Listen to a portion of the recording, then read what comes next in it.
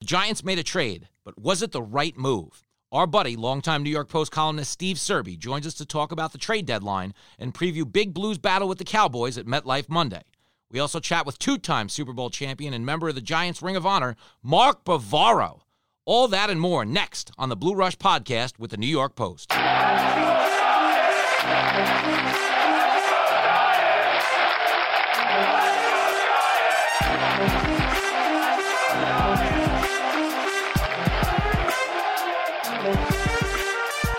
Welcome to Blue Rush, a New York Giants podcast with the New York Post. I'm your host, Jimmy Fela. Come join us for brand spanking new episodes Mondays recapping Sunday's game and Thursdays previewing the game ahead. We will take you inside the locker room straight from our wonderful team of New York Post Giants writers with our pals Paul Schwartz and Steve Serby. We'll also be joined every week by current and former Giants players and coming soon, Giants celebrity fans. Make sure to subscribe to the podcast on Apple Podcasts, Spotify, or wherever you get your podcasts. So let's get the ball rolling. Yo, Jimmy Fela, back in the house for another big week of Blue Rush. It's a fantastic football podcast, but it's starting to become a self-help show with this 2-6 record we've got heading into the Monday Nighter against the Cowboys. A big week for the Giants anyway. They acquire Leonard Williams from the New York Jets of all places. Now, I do applaud the move because we need someone who can get to the quarterback. He was a 6th pick in the 2015 draft by the New York Jets. He's got 17 sacks in 5 seasons. It's not exactly LT numbers, but at the end of the day, anything that gets the other quarterback on his back half as much as Danny Dimes has gone down this year is something I can support. I mean, let's be fair. I love this team, but Giants quarterbacks have gone down easier than a Kardashian on a first date. Now, some people, they have concerns. Did it make sense for the Giants to trade a 3rd and a 5th round pick just to get a rental? You know, it could become a 4th-round pick if they sign him to a long-term deal. A lot of people are on the fence about this. So what I do in times like this is I go to my football magic 8-ball, I shake it up and bring in the great Steve Serby, a writer for the New York Post and a beloved co-host of this fine program. Good morning to you, Steve Serby. Good morning, Jimmy. How are things? I'm great, and I'm going to keep this quick. I understand you've got to drive out to Florham Park, New Jersey, and go see the Giants practice. Is that correct?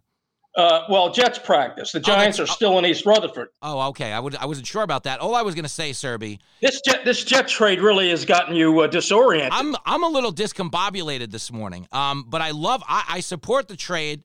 But I did want to say this to you. The people who are concerned about what we gave up, I feel like it's such silly speculation because yes, these picks can matter, but we don't know that they do. We know the value of a Leonard Williams, and we know the need we have as a pass rush.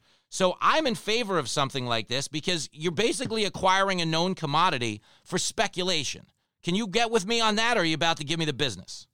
Doesn't it trouble you that the Jets did not want to sign him to a long-term deal? It is scary. It's like that. I got to tell you, the reason I never eat dollar pizza is because I was downtown once. I actually offered it to a homeless fella who said no. And I was like, if he doesn't want it, I probably don't want it either. And yes, probably one of my relatives. It was probably Serb. I was playing a little defense there. It was you. Didn't you think my voice sounded familiar? Thanks for covering. Thank you. I appreciate it. But look, Leonard Williams is not, like you said, it's not Lawrence Taylor. 17 sacks in 5 years. He's not an elite pass rusher, and the elite pass rushers get the big money. Now, he's a good player. He's 25 years old. He's a high-character guy. He'll be beloved in the locker room the way by the Giant teammates, the way his Jet teammates loved him. But don't expect him to be a game changer. No, I agree with that. But what I think he gives you is depth at the position that can ultimately spell other guys on the line and gets more fresh legs, onto that field, later in games. The one thing the Giants have been plagued with right now is they don't get off the field on 3rd down. Their defense has not gotten off the field, and anything that's going to give them a little more spunk on those 3rd and 11s is something I can get behind. So again, Serbs, I get the concern with the draft picks, but this is, to me, a glaring need. Would I have liked them to have done something else with the line? Yeah, but I believe we have talent on the line, and it just needs to play better. Well, yeah, it's young talent that still has to be developed.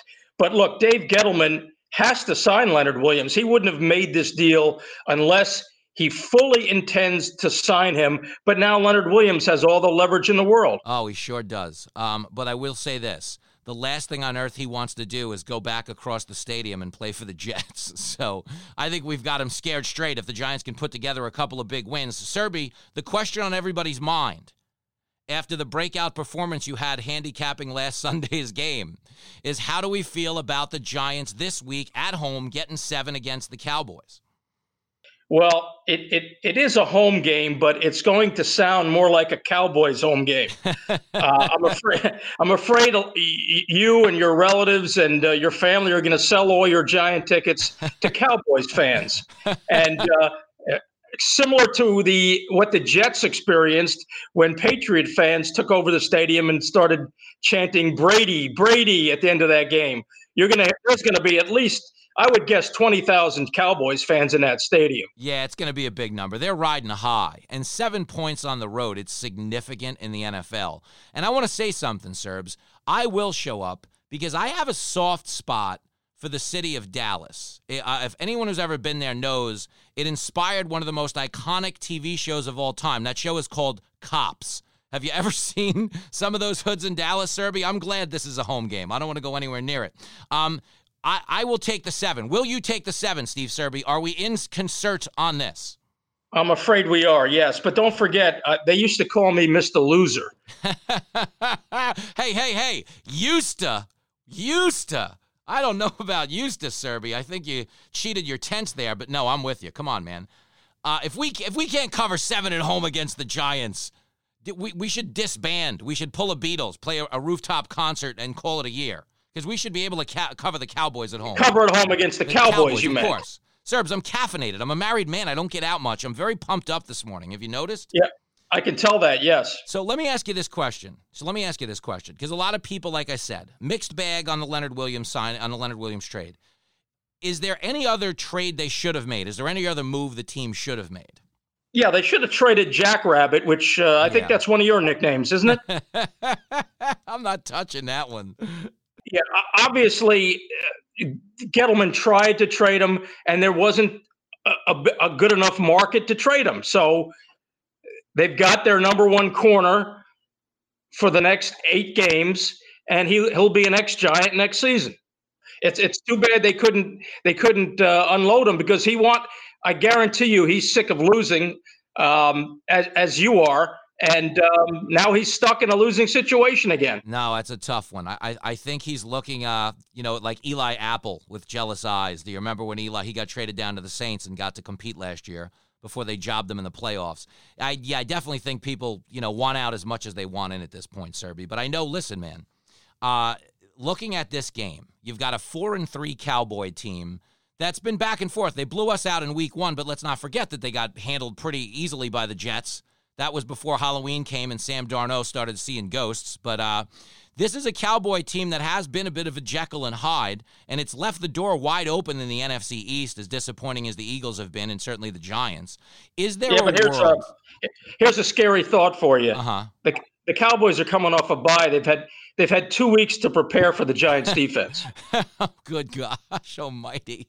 You're talking me off the 7, Serby, is what you're doing. Yeah, but how about your boy Danny Dimes? Look what he did in Detroit. He looked great. Can I tell you something? If you remember last week, I said to you, playing in the Meadowlands is so oppressive. It's so challenging, so much weather adversity, and there was against the Cardinals. I thought it would benefit him to be in a controlled environment where, it was noisy as all get out, but he played great. And I do believe you predicted that. So a round of applause for you, Steve Serby. Thank you. Do you remember what Stephen Jones, Jerry Jones' son, said back in August? No, of course you don't. He said regarding Daniel Jones, I hope he's not too good. And, this is the first time that Daniel Jones will face Stephen Jones, no relation, and Jerry Jones. Wow, would you look at that? That's true. We got another Jones. We're keeping up with the Joneses this week. I mean, personally, based on what I've seen out of the Cowboys, coming off a bye, I'm obviously concerned because they can score all over our defense. But that being said, I have seen enough inconsistency out of them. That is the homer I am. I really am of the mind that we can compete to win this game. I saw signs in Detroit we could have won that game. I mean, we had a lot of problems defensively. but we were in that game, just the way we were against the Patriots before we fell apart, after the second half. We could very well be in this game late. Is there a Steve Serby scenario where the Giants can win this game? Yeah, of course. It's the NFL. But and don't forget, Sterling Shepard should be back from his concussion. So Daniel Jones, for the first time, will have his full complement of weapons. And lo and behold, last week, Pat Shurmur figured out a way, or figured it was wise, to get the ball to Saquon Barkley in the passing game, targeting Barkley 10 times, and that's going to be a heck of a matchup. Saquon Barkley versus Ezekiel Elliott. Looking forward to that. That's exciting. That's a big running back day. It's an old school NFL matchup. It reminds me of like a Barry Sanders, Emmitt Smith Monday Night Football, if you can go back that far. I don't know how good the memory is, Steve Serby. Yeah, I go back to Marion Motley, as a matter of fact. All right, you got me there, pal. You that's got before your time. No, you definitely was. The actual first running back I cared about was Marcus Allen. He was the first marquee talent as a kid because they were in the Super Bowl against the Redskins. And did you play running back in Pee Wee football? Wow, I want to be honest with you. I have bet on a few running backs in Pee Wee football, thanks to my son Lincoln Fela, but I didn't actually play running back. I've been this size my whole life, Serby. So it's the same thing with my son. My son is like, he's 10, but we could sell him to like a Ukrainian circus for some side cash because he looks like he's 19. So the kids like that just get shoved right on the line. It's unfortunate. They never get to play the skill positions, but it might be for the best. Yeah, no wonder why you've been so scarred over the years. Hey, speaking of scarred, I know you got to drive down to New Jersey. I wish you all the luck in the world, Serby, because that is, you really find out what you're made of when you're driving to New Jersey. It's the only state in the world where you signal after you've already made it into the next lane, Just hey, look, if you keep this up, we're going to have a podcasters-only meeting. Get it? I see what you did there, Serby. I love it. Well, good luck, man. I mean, I really do mean it. Stay focused. The Jersey people are psycho drivers. It is like it's the only I know state. That. They're psycho drivers everywhere. But take the points on Monday night. Oh, there it is, Steve Serby. All right, perfect. If you guys see me next week and I don't have my gold teeth in, it's because Serby let me down. But I feel good about this one, Serby. Regards to Bavaro. You're damn right. You're damn right. We're excited about him, and we're excited about you, Steve Serby. Have a great week, buddy. You too, Jimmy. Thank you. That was New York Post sports writer Steve Serby joining us now on the phone. Cue the theme song from the Jeffersons because we are moving on up in stature. That's my little dig at Serby. He is a two-time Super Bowl champion, a member of the Giants Ring of Honor. Number 89, Mark Bavaro, joins us on Blue Rush. Good morning to you, Mark Bavaro. Good morning. Thanks, man. I had to take a shot at your buddy Steve Serby. He wanted me to tell you hello, but I couldn't do it nicely. You understand? Yeah, he's a good guy. Yeah, Serb's the best. He deserves a little tough love, though. We run that kind of locker room around here on the Blue Rush Show. We always love to have guys like you on that were so wildly successful with the Giants when we're in the midst of what's been kind of an in-between season, to put it mildly. First and foremost, before we get into you, do you see some positives in this team? Can you tell a guy like me that there's hope? Yeah, I think there's hope. I think the quarterback has shown some signs of brilliance, but he's still a rookie. There's a learning curve he's going to have to go through, and it's going to take some time. But I think there's definitely potential. All right, good. No, that's encouraging, and I'm with you on that. As I watched him play, he did show a lot of progress from 2 weeks ago at home against the Cardinals to last week in Detroit. So I'm with you there. But the big issue, and it's probably a good place to start with this team and certainly your own career, is we've had a lot of problems protecting the quarterback this year. Now, you're considered, probably the greatest blocking tight end in history. Do you think the NFL's trend to get away from the blocking tight end is becoming a liability for quarterbacks like Daniel Jones? I don't know that that's the issue. And by the way, I was responsible for Phil Simms getting killed many a time. So, I have a reputation as a great blocker, but I certainly had my own letdowns as far as Phil Simms was concerned. I think it's really a matter of protection. I think in the old days, the defenses were kind of stable. They didn't move around a lot, so they were a little easier to scheme. But today's defenses, sometimes you got everybody's standing up. No one's got their hand on the ground. It's hard to determine who the mic is, and that's how they base their protections. So I think it's a lot more. It's more difficult to get a protection going. On top of that, it's hard to get an offensive line that's together, that's stable, that has good chemistry for any length of time. And that's just the result of free agency today. Yeah, no, I'm with you there, and it certainly is. There's a lot more scheming on the defensive side of the ball, which I think is, you're asking a lot more of everybody in protection, and especially with all the audibles and adjustments being made at the line of scrimmage too. But talking about defenses, you were a guy who walked into a Giants locker room that had Lawrence Taylor and Harry Carson in it, and Bill Parcells was at the helm. Is that an intimidating moment for a Mark Bavaro, or are you just so locked in on the mission that it was it was an easy breezy first day? What was it like for you to walk into that first Giant locker room? It was very intimidating. Not only Lawrence and Harry, but Carl Banks, Andy Hedden, Byron Hunt, Gary Reasons. I mean, there was some of the greatest linebackers in NFL history. It was very intimidating, but it also made me a better player. And you know what? The thing I was going to ask you about that is that those Giants teams were very much teams that did let their play do the talking. So a guy like you who came in and worked his tail off, and brought his A game to every practice and every game, they probably were quick to respect you. Did you have a moment where you felt like you had won them over? Yeah, I mean, I like to think that I earned, their respect my rookie year in camp. You'd have to ask them. I don't really know for sure, but I think there was one moment in camp where I went out for a little short pass, and Lawrence Taylor, blindsided me, knocked me on the ground, almost knocked my teeth out. Oh gosh! And I got up. I was a little mad because, it was, I didn't think you should do that to your own teammates, and I just whipped the ball at his head, and he just kind of smiled and walked back to the huddle, and, when I was ready for a confrontation and it never came, and I said to myself, I think he respects me. Yes. That's a moment, man. I can't imagine how much adrenaline is going through a body for you to whip a football at a guy like Lawrence Taylor. I mean, man, did you have a moment like 5 minutes later, like, I hope we're cool, or did you know you guys were cool?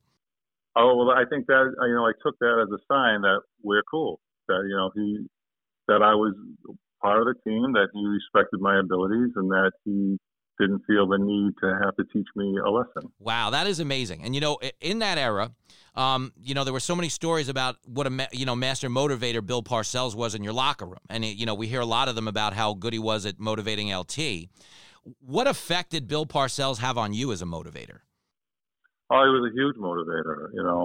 A lot of people kind of joke around that, we never spoke, and that's true. We very rarely talked to one another, but that was all part of his way to motivate me. I had some trouble in college with coaches, and I had a bad reputation as an uncoachable player.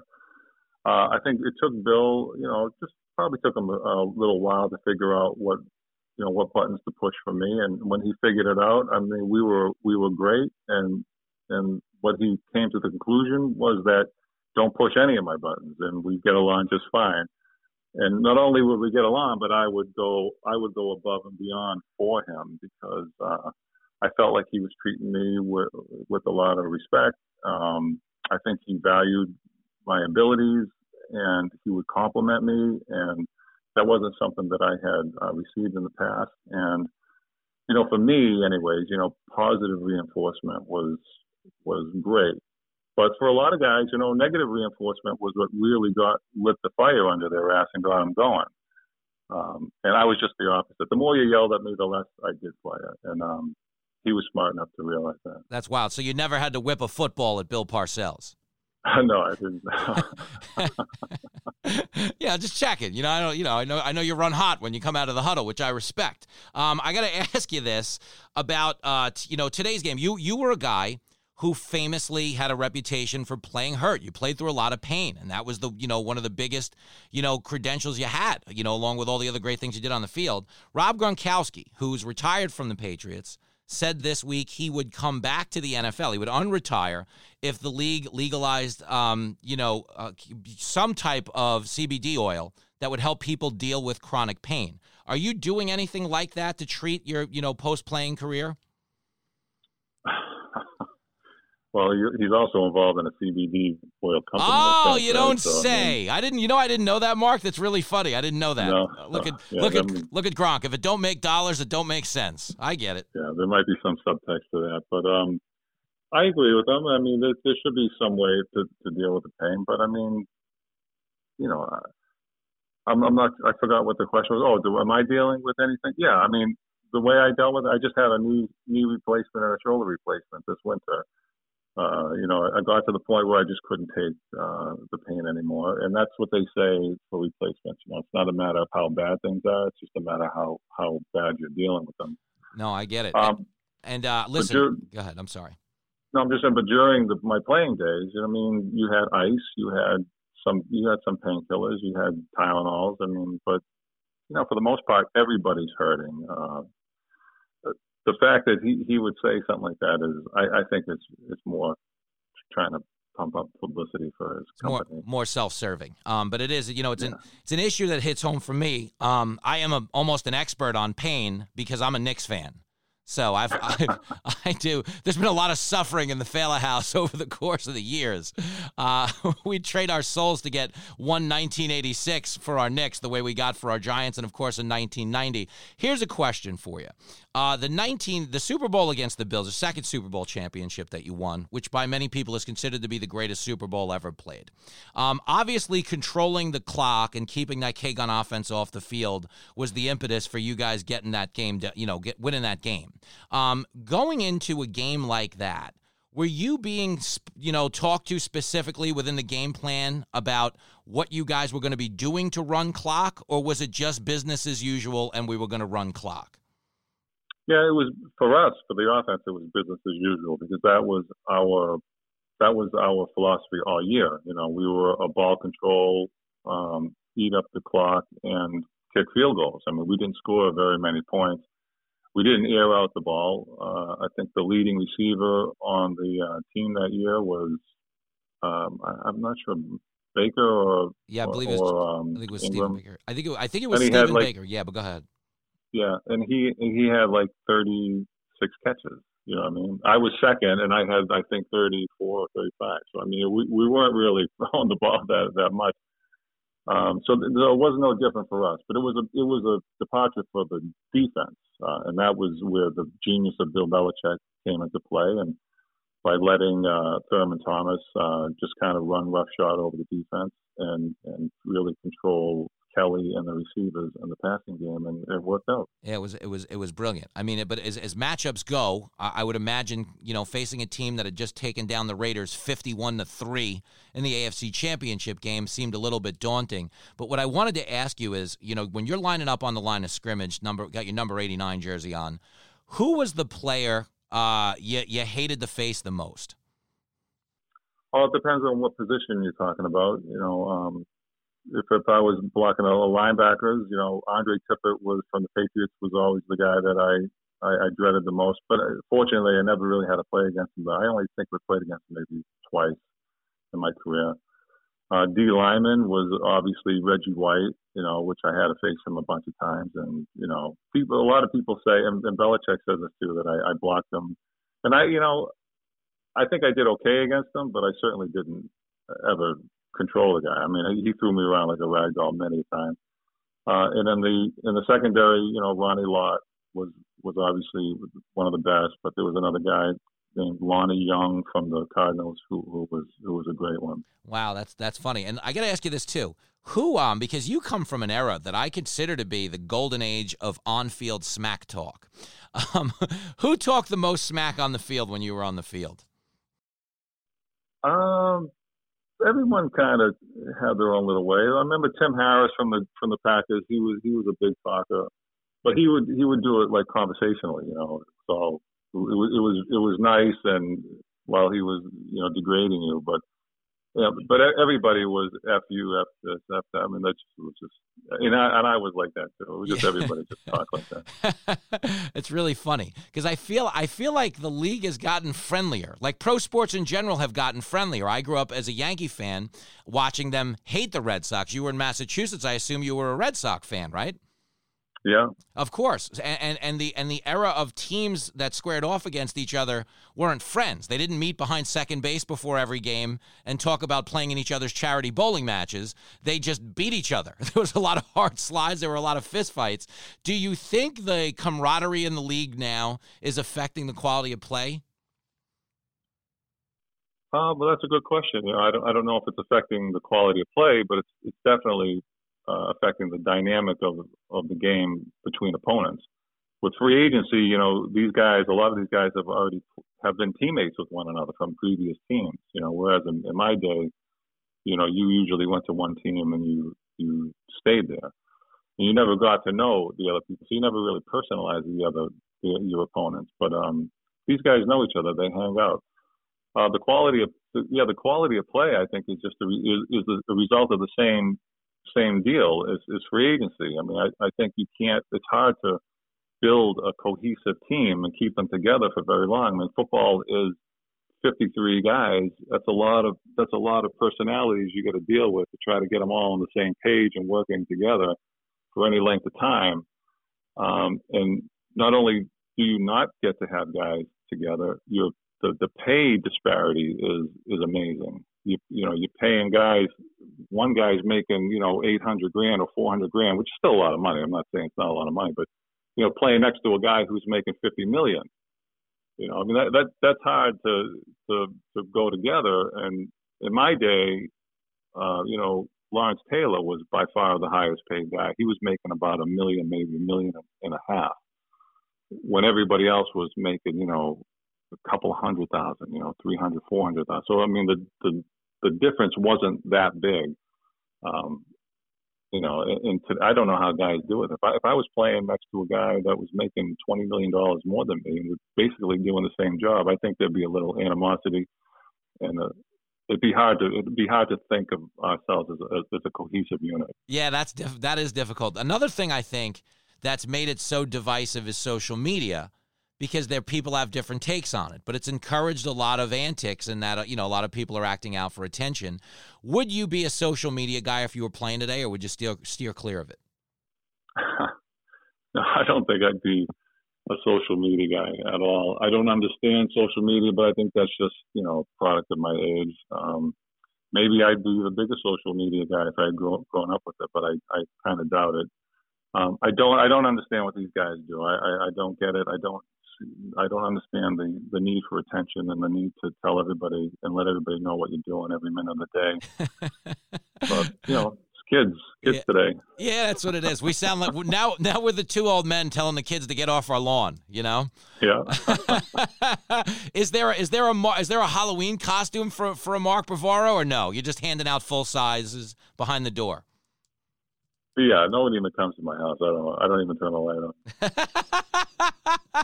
So you've gone from an offensive player to a defensive player in your post-playing days.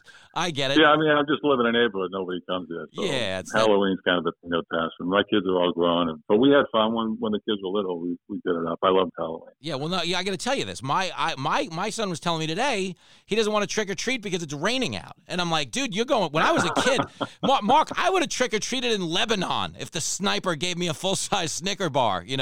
Of course, yeah.